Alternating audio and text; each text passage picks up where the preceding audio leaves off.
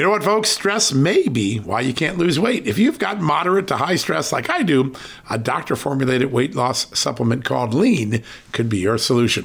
Chronic stress wreaks havoc on blood sugar, which can cause your body to store excess fat. Stress can also slow your metabolism, which fuels weight gain, and you know all about stress eating and sugar cravings, right? Now the good news. The studied ingredients in Lean have been shown to help maintain healthy blood sugar levels, help optimize metabolism, and keep your appetite under control. Now, if your life is a bit stressful like mine and you want to lose weight, add Lean to your healthy diet and exercise lifestyle.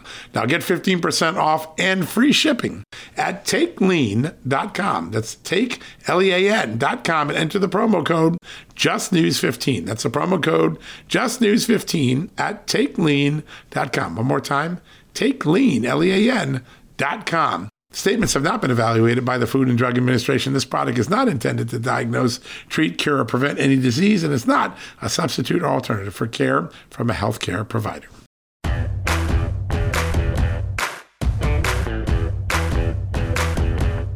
Hello, America, and welcome to a new edition of John Solomon Reports, the podcast from Just the News, where today we're going to bring you inside one of our special events that we had at Just the News this week. We had the blessing to have former House Speaker Newt Gingrich, former Congressman Allen West, and former presidential attorney Jenna Ellis to join us about a really robust discussion called Faith Under Fire. And what we focus on are the extraordinary threats that are going on today with religious liberty in America. Some are related to the pandemic. Some are related to other things, healthcare and the Obamacare lawsuits and mandates. But we brought in three experts for a really robust discussion about where we are with religious freedom. It was the first freedom in America. As you remember, when you go to the Bill of Rights and the First Amendment, the first freedom mentioned is the right to assemble and practice your faith, even before free speech and others. And yet today, in the last 18 to 24 months, there have been epic battles from California to Washington, D.C. in the courts.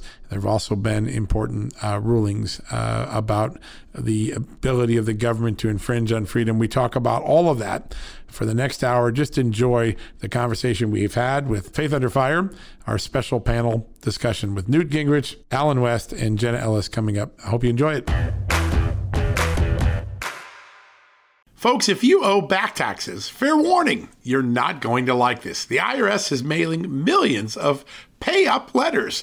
Millions, I say. Then it's up to the 20,000 new IRS enforcement agents to find you. Why the IRS targets you and not millionaires?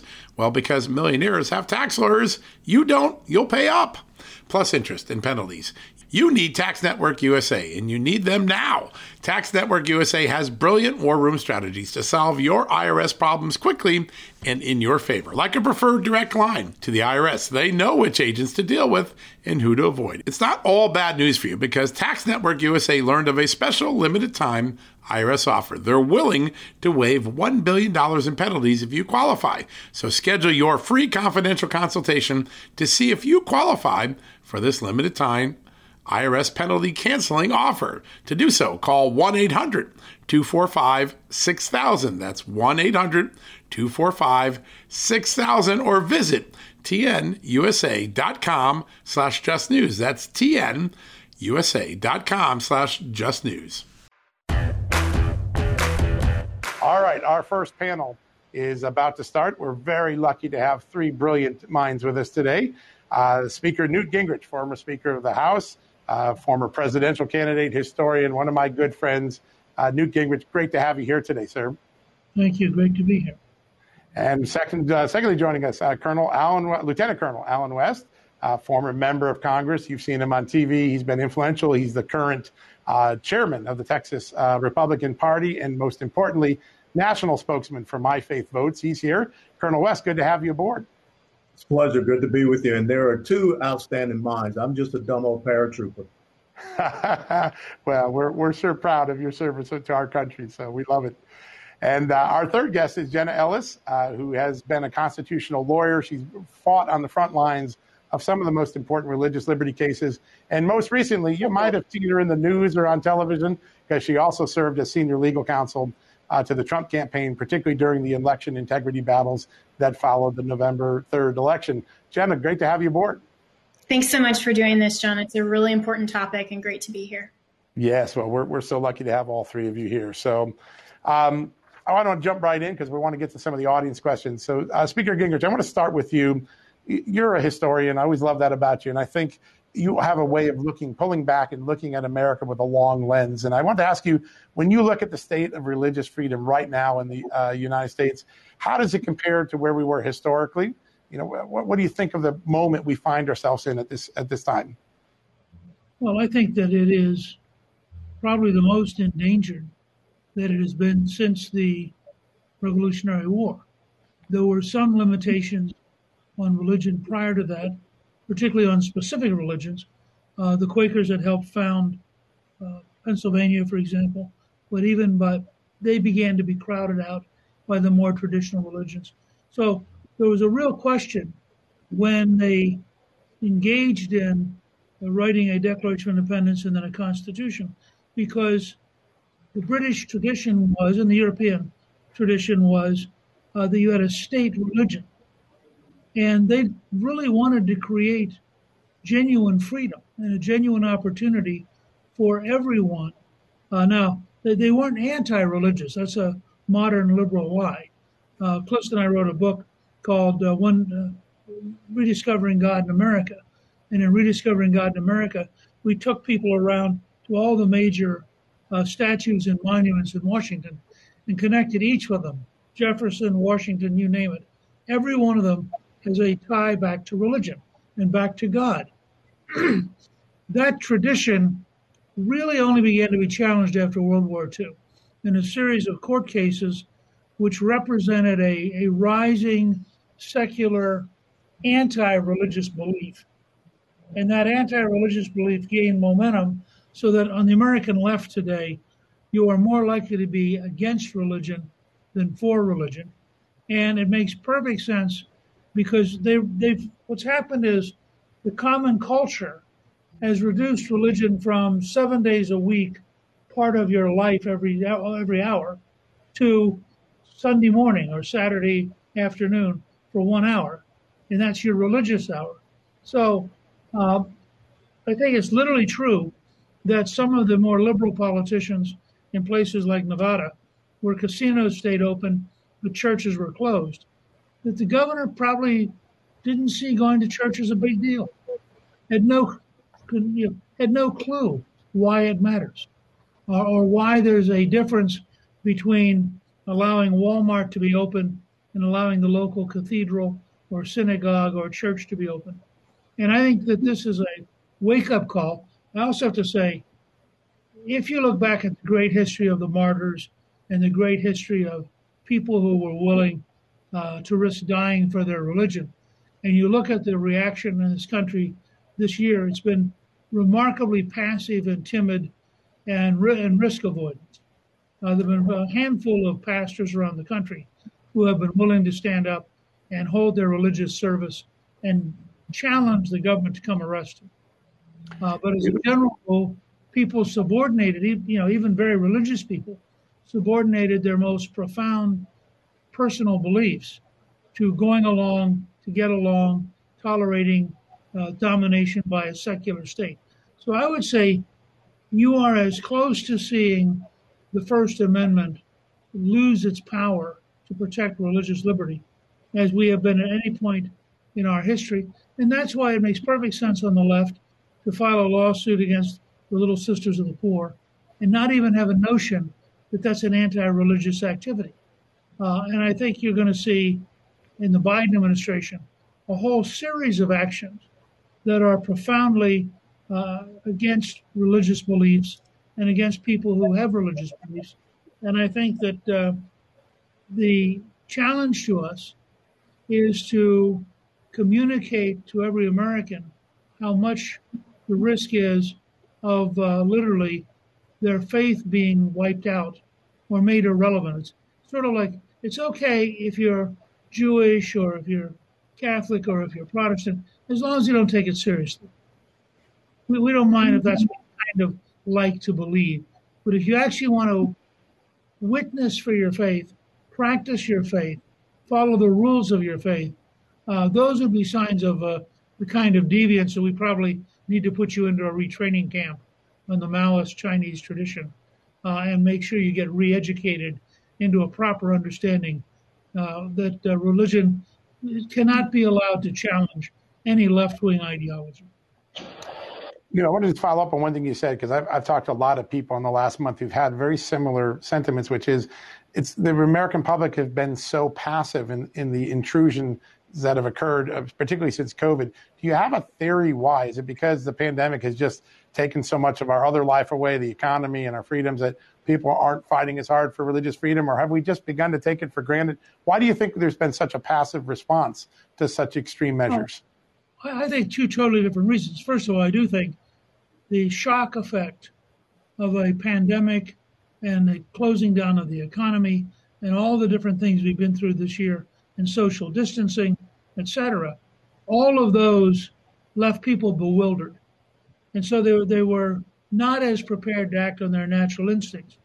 But I think the second reason is that in all too many cases, being a religious leader has become a job rather than a vocation.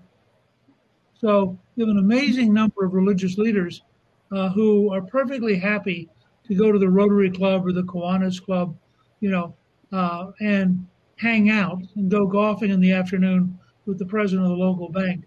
But they don't live a depth of faith in Christ or a depth of faith in Yahweh, and they don't live a commitment that would lead them to stand up to the state. And so we're very close to the kind of danger that George Orwell described in 1984. And it's very funny. I have here in my office a poster that up on the wall that I was given by Solidarity when Callista and I made a movie on John Paul II called 9 Days That Changed the World. And the Solidarity leaders gave us an original poster from the period when they were striking against the Soviet Empire. And it says in Polish, "For Poland to remain Poland, 2 + 2 must always equal 4. And it's a takeoff on the argument that if the state tells you 2 + 2 = 5, or 2 + 2 = 7, or 2 + 2 = 9, your job as a citizen is to learn what the state has told you. And it was Solidarity saying, no, there are facts and there are truths. And even if the totalitarian dictatorship wants to pretend otherwise, we're not going to do that. Well, I would say the same thing has happened here. Any reasonable view of where we are would suggest that the time has come for everybody who is truly religious to basically engage in some form of defying the police powers that are currently being used to crush religious people. It's a remarkable time, and to think, as you said, that we're maybe at the closest point to the loss of a religious freedom since the Revolutionary War is a profound point to even begin to think about. Colonel West, you jumped out of airplanes for us as a paratrooper. You've served in Congress. You've always been a defender of freedom. In fact, just a year ago, as I was preparing for this, I dug up this great column you wrote that said the religious freedom was the first freedom and it was the key to all of the other liberties that we enjoy in America. Did you ever imagine a time, as you were going through your service, that we would be able to go to Walmart or to the casino and not be able to worship on a Sunday under the powers of the state? No, I never thought that would be conceivable in the United States of America. And I remember when I was stationed down at Camp Lejeune, North Carolina, on an exchange with the Marine Corps, and 9/11 happened, and how everyone ran to the churches. But yet, as the speaker articulated, here in this COVID-19 issue, what we have seen is churches being closed. So that is something that is truly unconscionable to me. And serving 22 years in the United States military, I always had a Bible that sat right there on my desk because I think that was one of the greatest leadership books that are out there. But yet you have a gentleman by the name of Mikey Weinstein of the Military Religious Freedom Foundation that is really going after anyone that is of a Christian evangelical faith. And he is trying to force the silencing of Christians in the military. And we see chaplains even in the military right now being persecuted and prosecuted. So I think that this is a very troubling time Because if you look at it historically, in the Revolutionary War, we had the Black Robe Brigade. You had members that, came down out of the pulpit and they went out and fought for this thing called liberty and freedom. And again, echoing what you're saying, where are those same type of pastors, ministers, and leaders not getting out and leading this charge? And when you think about our very first liberty that we have in our Bill of Rights, the freedom of religion and the free exercise thereof, it is so important that we understand that the United States of America was founded on a principle unlike any other country in the world. It's a principle that said that your inalienable rights, your life, liberty, and pursuit of happiness are endowed to you by the Creator God, our Judeo-Christian God, not government. And so if you go back and you study the Second Treatise of Government by John Locke, that was really the dividing point. It was a changing point for this nation, because what Locke did was he said that if man has a natural right to have a relationship with his Heavenly Father, then, maybe all of his rights are something that come from this Heavenly Father, and that relationship is established. So John Locke moved us away from this divine rights theory that basically said you had to get your buy or your leave and your coming and your going from kings and queens, monarchs, and what have you, a ruling class. But then he said that these rights are inherent to you, natural to you, and that's what Thomas Jefferson built upon. And so when I think about one of my great heroes of history, it's Sir Thomas More, who stood up to King Henry VIII, who was establishing the Church of England, and he wanted Thomas More, his chancellor, his counselor, to recognize him above, God and above the church as it was. And Thomas More refused to do that. And so I think that's why we see this intricate discussion that we need to have about what is really separation of church and state, because I see the progressive socialist left trying to separate us from our Judeo-Christian faith heritage. And if they do that, then government with a little g replaces God with a big G as the ones who grant you your inalienable rights. Well, Colonel West, there's a lot to think about that there. We at Just the News have been doing a lot of reporting on just how much little g government is intruding on Americans' lives while big G God gets pushed aside. The pandemic, of course, has been one of the primary flashpoints from that. Now, we have a lot more to talk about in the coming segments. We've got more with Newt Gingrich, Alan West, and Jenna Ellis after this commercial break. Also, we've got a panel of extraordinary frontline ministers, pastors, people on the front line who are experiencing a little bit of that big G interference on their efforts to serve God. That's coming ahead, along with the CEO of My Faith Votes, talking a lot about what you can do if you're inspired by today's conversation, what you can do in the political sphere, what you can do in your own community, what you can do in your own church to make a difference. All right, let's go to that commercial break. When we come back, more with Newt Gingrich, Alan West, and Jen Ellis. We the people. We the people. A movement of 90 million Christians in America who stand for one name only. And that's Jesus. We're standing for biblical truth in the public square. We're standing to vote so we can see our Judeo-Christian values restored. It's why at My Faith Votes, we recognize that voting represents more than a political preference. It's a declaration for God. And as we unite through what we believe, we are also standing against the spiritual opposition that stands against us. We are committed to empowering every believer, keeping them informed and equipped to vote from a biblical perspective. At My Faith Votes, we do it all for one reason. One reason. One reason. Because we know that when 90 million believers stand to vote, we're standing in agreement. And the power of unity changes everything. United, we stand. So that America stands strong for God.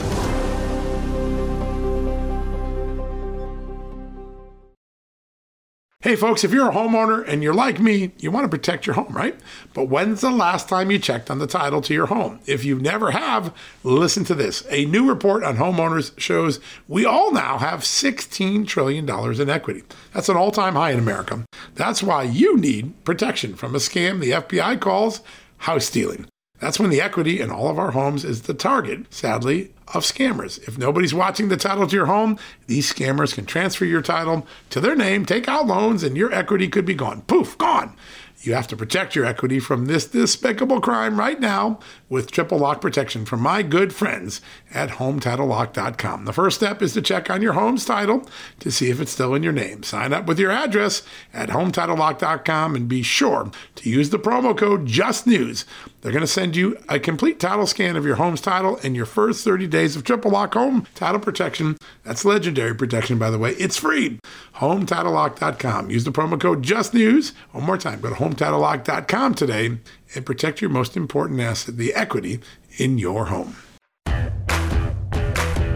One of the things I've been seeing in the comments today is how do we keep this conversation going beyond the great panel we're having here today with Speaker Gingrich, Colonel West, and Jenna Ellis? Well, the answer is we're having this conversation every day at justthenews.com, particularly on our podcasts and on our television shows. Host David Brody, Carrie Sheffield, and Eric Greitens are bringing in newsmakers to illuminate these issues, to show you where the line between government and freedom has been moving as we go through this tumultuous time in American history. Be sure to check those out on Real America's Voice or at justthenews.com. Now, I want to get back to a very important topic that's on the back of my mind, and it's obviously on your minds here in the audience. Where did, Colonel, I just want to ask you one question. Where do you think that loss of appreciation for the essence of America, how did that begin to erode? Did it happen in our education system? Do we just get fat and lazy as we get wealthy as a country? Where did we lose that connectivity to our first freedom? Well, without a doubt, there has been an attack on our cultural systems. I mean, I grew up in the inner city of Atlanta, Georgia, and it was all about family. It was all about church. And, even though I couldn't sing very well, my mother told me I would be in the youth choir. So it was Bible study. It was all of these things that created that foundation. And when you see what the left has done, the left has destroyed that traditional nuclear family. The left has gone after our churches. The left has taken over our systems of education, our academic systems. Many of your, historic Ivy League schools were started as schools based upon a religious faith and a religious study. But now you don't see that happening. So it is very disconcerting. And where we have come to now, when I think about Joe Biden's speech last week, it wasn't about unity. It was about conformity. And if you don't conform to a progressive socialist ideological agenda, guess what?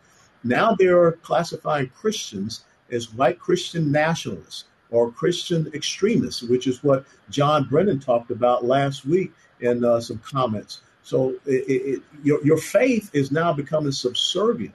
And so we have seen an erosion in our cultural systems, in the family, in the church, in our education systems. And this is not something that happened overnight. This has been a target. This has been a campaign plan for the last 60, maybe 70 years. Wow. So it has been a slow attack. I when I hear the word extremist and I heard it applied to religion, I'm often quickly reminded of the Martin Luther King's letter from the jail in Birmingham, where he, out of his way, said it's maybe time for us to be a little more extremist and to practice our faith in ways. And it's so funny that an icon of the left, that those words now today would be shamed if he uttered them in 2021. It's just remarkable. Jenna, you've been on the front lines of so many of these. Colonel West just mentioned Thomas More, and you've worked for the Thomas More Society, fighting some of these important religious liberty cases. We were having a conversation the other night, and it just got me thinking why religion was the first freedom in the Constitution. What was the context of it? You gave me this little lesson that I just haven't forgot since. And why don't you, if you could share that a little bit, why you think it came to be that way? Yeah, and that's a great question, John. And I think that, it follows perfectly with what Speaker Gingrich and Colonel West were just talking about, that a lot of people in America today don't actually understand the context of our Constitution. We have this idea that government has the right to do anything that it wants, and that somehow our powers and our rights as we the people are limited just to the text of the First Amendment.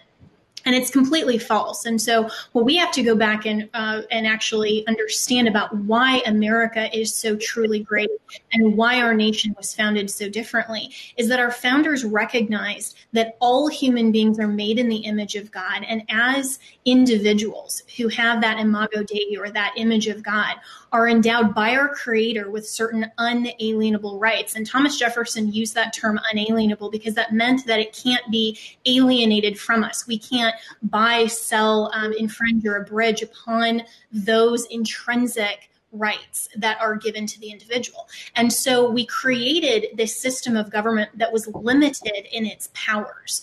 And that's what our Constitution provides for, is that our government only has very specific, limited power in order to carry out legitimate functions.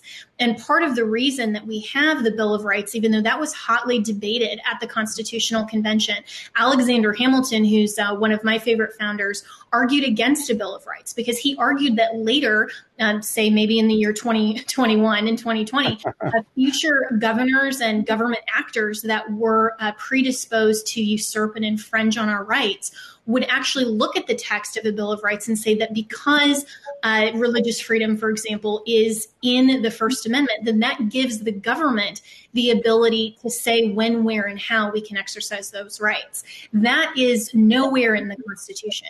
What the Bill of Rights and ultimately James Madison prevailed in that argument, and we do have our first 10 amendments, which are known as the Bill of Rights, that are specifically saying, Congress, this is what you can't do.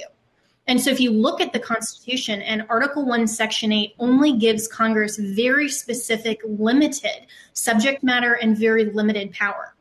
What the government can't do, putting this now in the context of 2021 and everything that we learned over the past year, what our federal government and even the state government, and there's, of course, the federalism difference there, what they don't have is the ability to become the head of the church. That's what separation of church and state actually means, is that it's a completely different sphere of authority.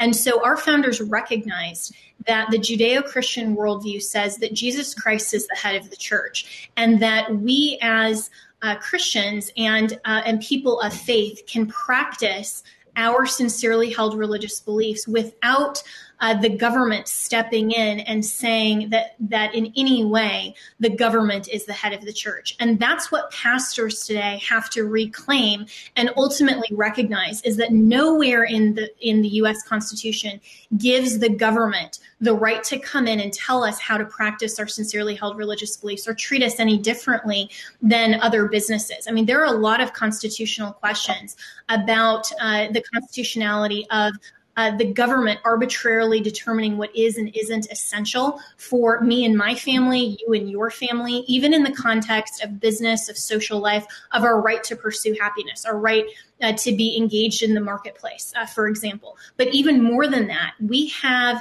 a right that is protected specifically in the Constitution in our First Amendment that has an even higher threshold. And that threshold is to make sure that the government does not usurp that role and think that it is the head of the church. And what we've had over the course and what we've seen so clearly, Colonel West is right. It happened starting 50 and 60 years ago when the Supreme Court and that whole line of precedent on social issues started telling ways that the church would have to ultimately yield to some of these social progressive issues like Little Sisters of the Poor, to say, well, you're an organization, so we are going to compel you to provide, for example, contraceptives, even though that's against your sincerely held religious beliefs. And they did so under the auspice of saying, well, that's a right that emanates from the vas penumbra, this right to contraceptives, the so-called right to abortion.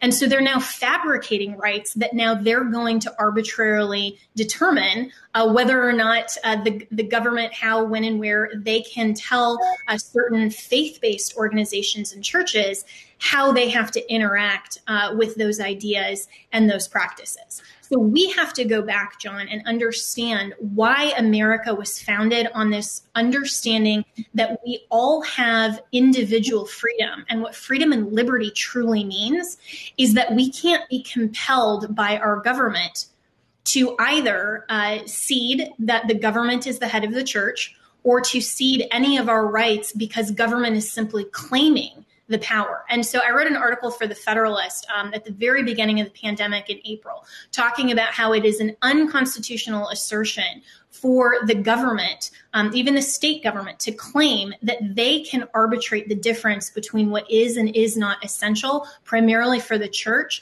but especially for the individual, even in a business type of setting.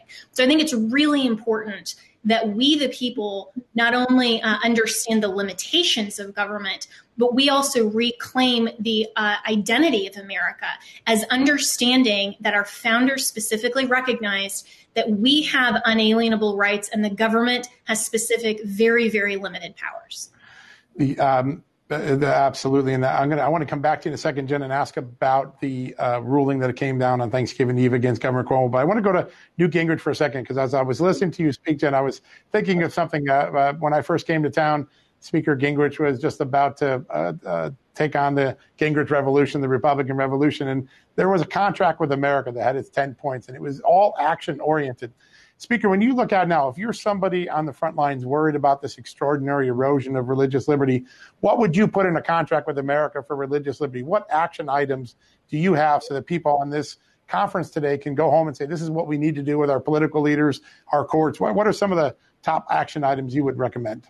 Well, I mean, look, I would start exactly where I think Jenna was taking us, and that is we need a bill which reasserts that First Amendment rights cannot be set aside by any level of government. And one way to do that would be to say no institution, no government institution which receives federal funds can be allowed to set aside any rights. So whether you're the governor of Michigan, who's clearly deeply anti-religious, or the governor of California, you'd be hamstrung, and you would write into the bill a first right of suing, so that you would literally be taking lessons away from how the American Civil Liberties Union has tried to radicalize America. I mean, if every bill which defended our core values had in it that the attorneys would be paid if they won the case, which has been a huge engine driving the left. I mean, they've been very clever about this. And we need to be prepared to go toe-to-toe. And the first assertion, I think, has to be that the Declaration of Independence is correct. Our rights come from our Creator, and therefore no limitation on the ability of Americans to worship God as they see fit should be allowed, and no emergency decree should be able to last for more than a week or two, even under the most dire circumstance. And I think you have to have a straight-up fight between those who want to assert that religious freedom and religious participation is central to being a human being, and those who want to assert that there are other values dramatically more important than God and religion. I think that fight's inevitable and is the only way in the long run that we will reassert the First Amendment.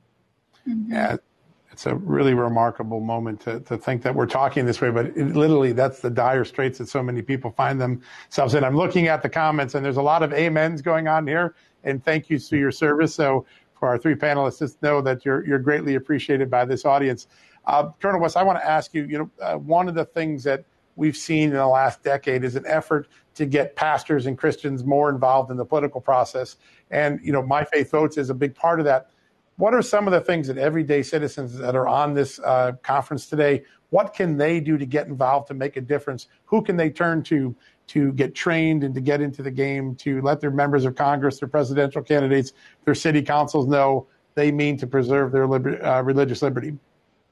Well, My Faith Votes has done an incredible job, and it comes down to 3 points. You have to inform people, you have to educate people, and then you have to activate them. And so often that we have folks with a lot of energy, but they don't have the first two instances, being informed, being educated. I think right now we've got the municipal level elections coming up. We've got to get more Christians involved and engaged at the municipal level, and especially the school board, because what you see happening is such a perversion of our academic system and our curriculum that we need to have more Christians run something.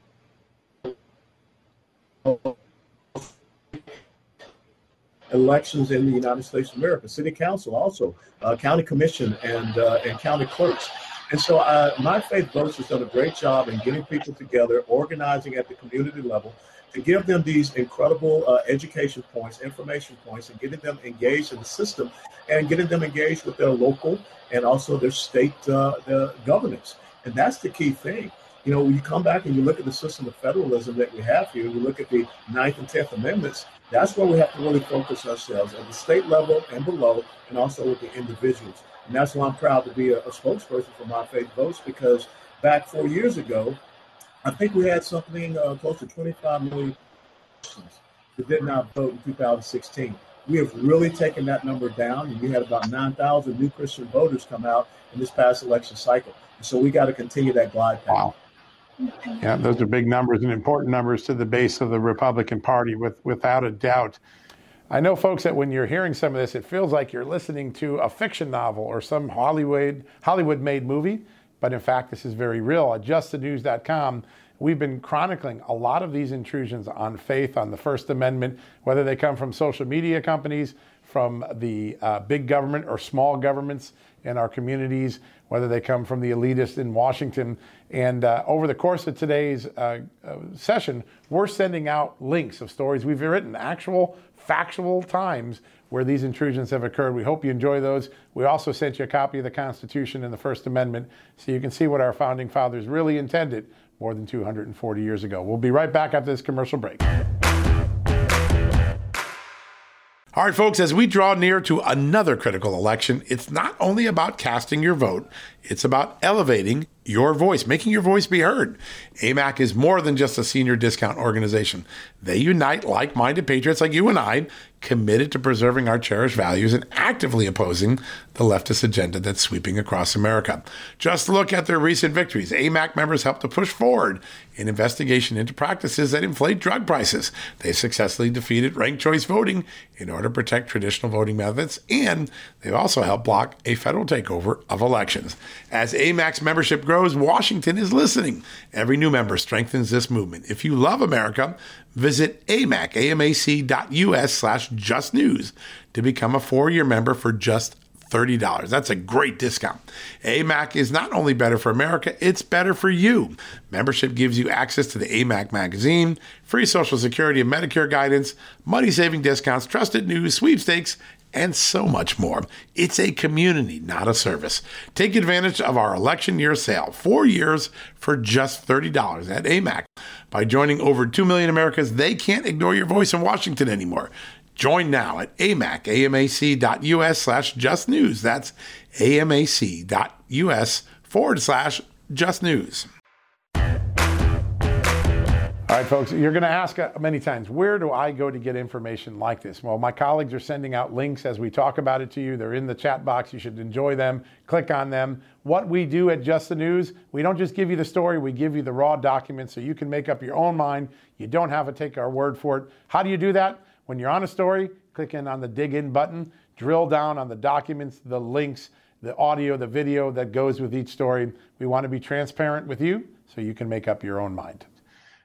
Jenna, we just described a scenario where the left seems very emboldened to try to erode these rights or to put their own interpretation on them. And then the Speaker Gingrich mentioned the fact that some of our pastors and the conservatives have been complacent. The courts have been the one place where religious liberty has continued to fare well. Tell us a little bit about how important, while we were cooking our turkeys on Wednesday night before Thanksgiving, the Cuomo ruling before the Supreme Court was, and particularly Justice Gorsuch's declaration that just because we have a pandemic doesn't mean we get to suspend the Constitution. What's been important about that ruling and the other rulings that you've been working on? Yeah, that's also an important question. And it was very good that the Supreme Court and rightly acknowledged that this pretext of an emergency actually is being used by the Democrats and by the left to take hold of immeasurable power. And they're doing it because fear is a very easy motivator. They've harnessed, of course, the power of the leftist activist media to perpetuate this myth that if you're not on board with allowing the government to tell you basically anything that it wants, that somehow you're not willing to be a good citizen and participate in this. But the problem here, of course, John, to religious freedom is that emergency in the context of these acts in the states. There's always emergency powers acts. Emergencies are by definition supposed to be temporary. And what we've seen over the course of this whole past year is that the Democrats and these Democrat governors have extended these declarations of emergency indefinitely. And so they're telling pastors, you have to shut down your indoor services, even to a greater extent than indoor dining, to some of these large warehouse stores like Walmart, like Home Depot. Right. And you have to do this indefinitely until we tell you that you can come back. And that's absolutely unconstitutional. And for even some of the pastors that I represent, and probably to this audience, you'll know Pastor John MacArthur is one of probably the most prominent of my clients through the Thomas More Society. And by the way, there are some really amazing organizations like the Thomas More Society, where I'm special counsel, Alliance Defending Freedom. I'm one of their allied attorneys, First Liberty, some good friends over there. There are a lot of organizations that exist solely to make sure that we protect these instances of government targeting pastors and targeting people who are faith-based, and trying to make sure that we protect their religious freedom. And so for Pastor MacArthur in particular, their church closed for a number of months. They were willing to say, okay, we will do our part to help stop the spread. They did that willingly. But now LA County is targeting them. They've gone so far as to try to revoke a lease of their parking lot, just because Pastor MacArthur and his board are saying, wait a minute, you can't tell us that we have this pretext of an emergency, and now you can just come in and do whatever you want and tell us that we can't hold church services indoors indefinitely. That's absolutely unconstitutional. So we have to make sure, first and foremost, as citizens, to be educated, to understand civics, to reclaim the Constitution and the First Amendment in context, why religious freedom matters, why all of our unalienable rights matter. And we have to hold the government to its very, very limited powers. And why that case, that Supreme Court case out of New York, was so profoundly significant, and why it was absolutely correct, is because the Democrat left cannot harness the so-called emergency to then simply come in and say, now we get to abridge your freedoms in any way, shape, and form we want, because we've decided that this emergency is more important than you being able to exercise your rights. That's not what our country was built upon, and that is not the guarantee of the protection of our Constitution against an overreaching government. Pretty remarkable to hear those words spoken. We've had some great questions. I think we've covered a lot of the ones as I've been going through, but Debbie Holt has a good question for you guys. Maybe I'll start with Newt on this one. Do we have anyone in Congress who would lead this religious liberty fight? Do you see, Newt, any leaders in the Congress or in the political sphere that you would recommend people reach out to? Yeah, I think a number of people in the Senate, for example. I think of Mike Lee, right, who has great courage.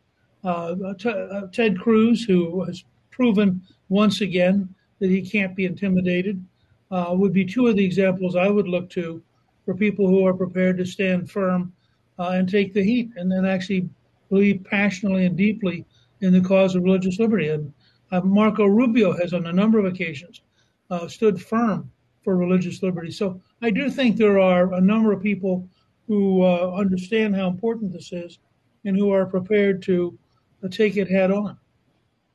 Yeah, that's a key, is to have that army of people and leaders there. Colonel West, when you look at, you're starting to see, you're as a Republican Party chairman in Texas, of course, you're working with My Faith Votes. You get to see some of the rising stars, the new and up and comers in the conservative movement. Is there anyone you're seeing, or is there any traits that you're seeing in the next generation of conservative leaders that will lend themselves to this fight for religious freedom? Well, I see a lot of courage and boldness that is out there. One of the great things that I saw happen through this election cycle, and we all know the minority electoral support that you had out there from President Trump, the most for a Republican president in 60 years. And I think that the most important thing that we need to do is have that connection with these Christian pastors, especially in the Hispanic and the Black communities, because they are the ones that have the most to suffer. And I'll give you a case in point. A few years back, it was Mayor Annise Parker of Houston, Texas, who went and subpoenaed pastors for their sermons. And those pastors were primarily Hispanic and Black pastors. And there was a birth of a pastors' council, Texas Pastors Council, and now it's become a national pastors' council. So I think that it's so important that these young, courageous, constitutional conservatives that we have elected in this last election cycle, that they get connected with these pastors in their areas. A lot of people are just flummoxed about how we were able to go in and flip the Rio Grande Valley. Well, what did we do? We went down and started talking to people about their Judeo-Christian faith heritage, their values, their family values, their desire for small business entrepreneurship. We make connections with pastors who are very influential in the communities in the Rio Grande Valley. So I think that's one of the key examples and models that we should start implementing. Some of the questions I'm scrolling through here, Jen, and because you were on both sides of this, we were working on the religious freedom, also fighting for election integrity. Some of the folks here are saying, this is all great, but if our votes don't count, if election integrity isn't restored, we're not going to have the leverage that we thought we had to fight this fight on religious freedom. How important is it that people also be engaged on the election front, on the integrity issues, following up, particularly getting state legislatures to reassert their authority over the state laws that govern how people vote in each state?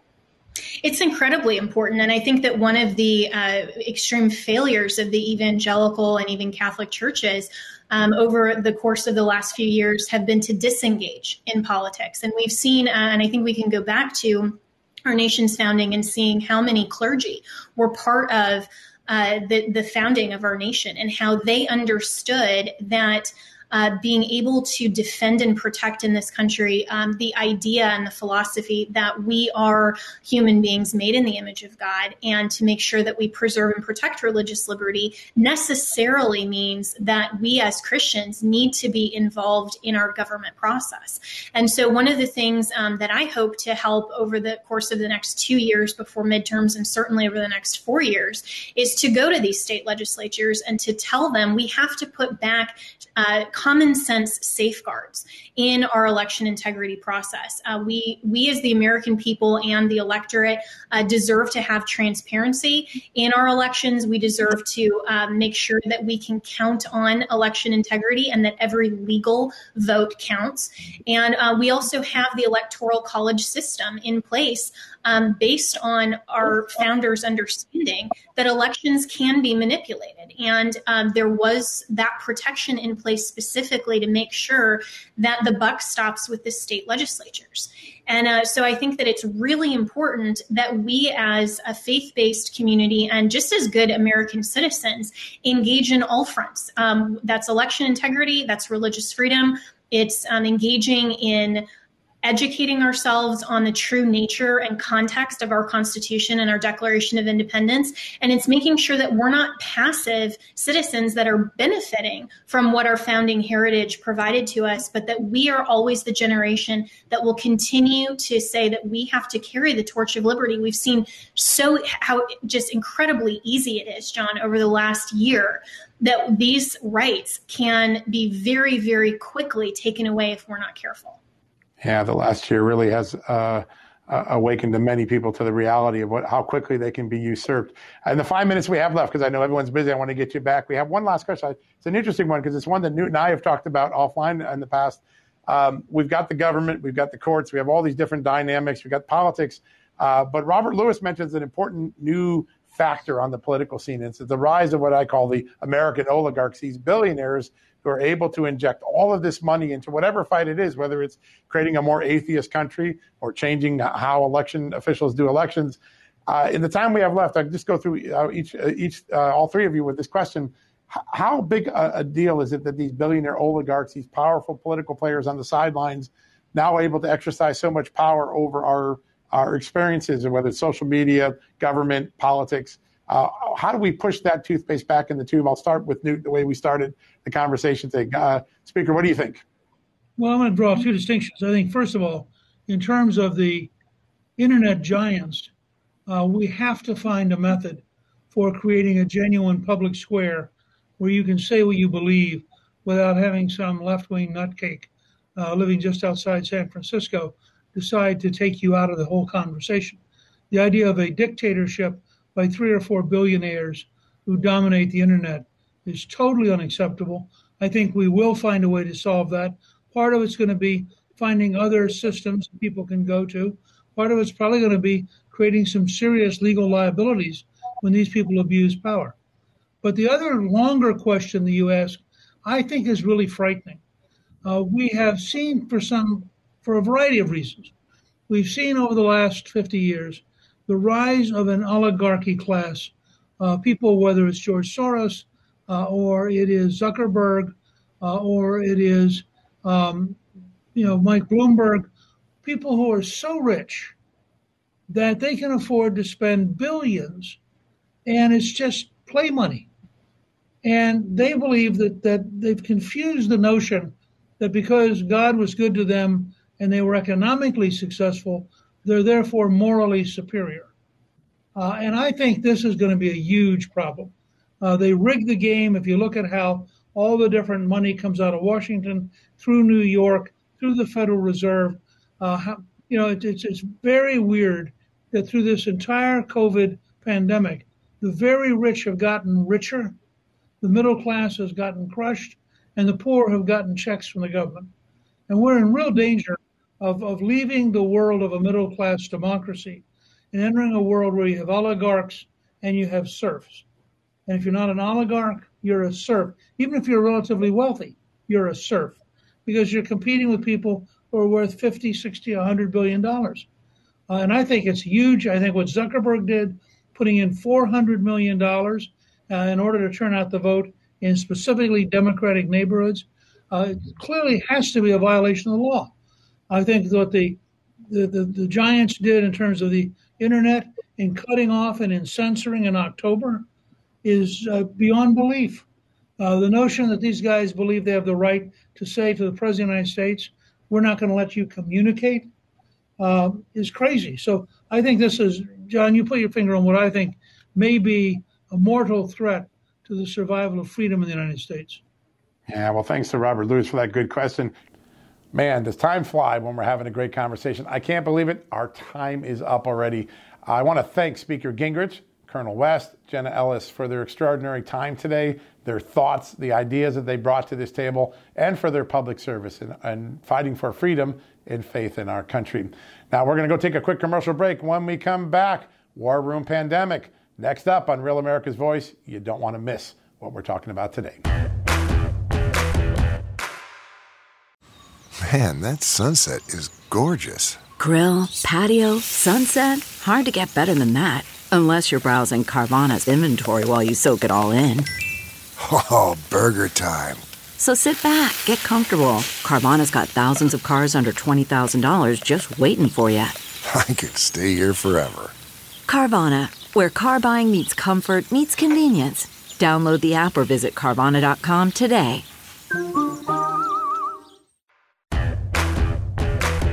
All right, folks, that wraps up our special edition today, the Faith Under Fire panel. We're so thankful that Speaker Gingrich and Congressman West, Lieutenant Colonel West, and Jenna Ellis were able to join us. I think there was a lot of food to chew on there, a lot of thought, a lot of ideas for how Americans could address the concerns they have about the assault on religious liberty in America. Now, tomorrow, we're going to do a similar thing. We had the fortunate opportunity to bring in Ted Cruz and many other great guests, Jessica Anderson from Heritage, to talk about what conservatives are trying to do to get themselves back on their feet after the November 2020 elections, an inside look of what one group, Heritage Action, and members of Congress are doing, senators and lawmakers, to try to get the Republicans back in control after the Democratic sweep in the November 3rd elections. We're going to have that for you tomorrow. Hope you look forward to that. It's a great conversation, a lot to learn from, a rare journalistic opportunity to go inside one effort and learn from it, what people are doing, how it might impact 2022, 2024.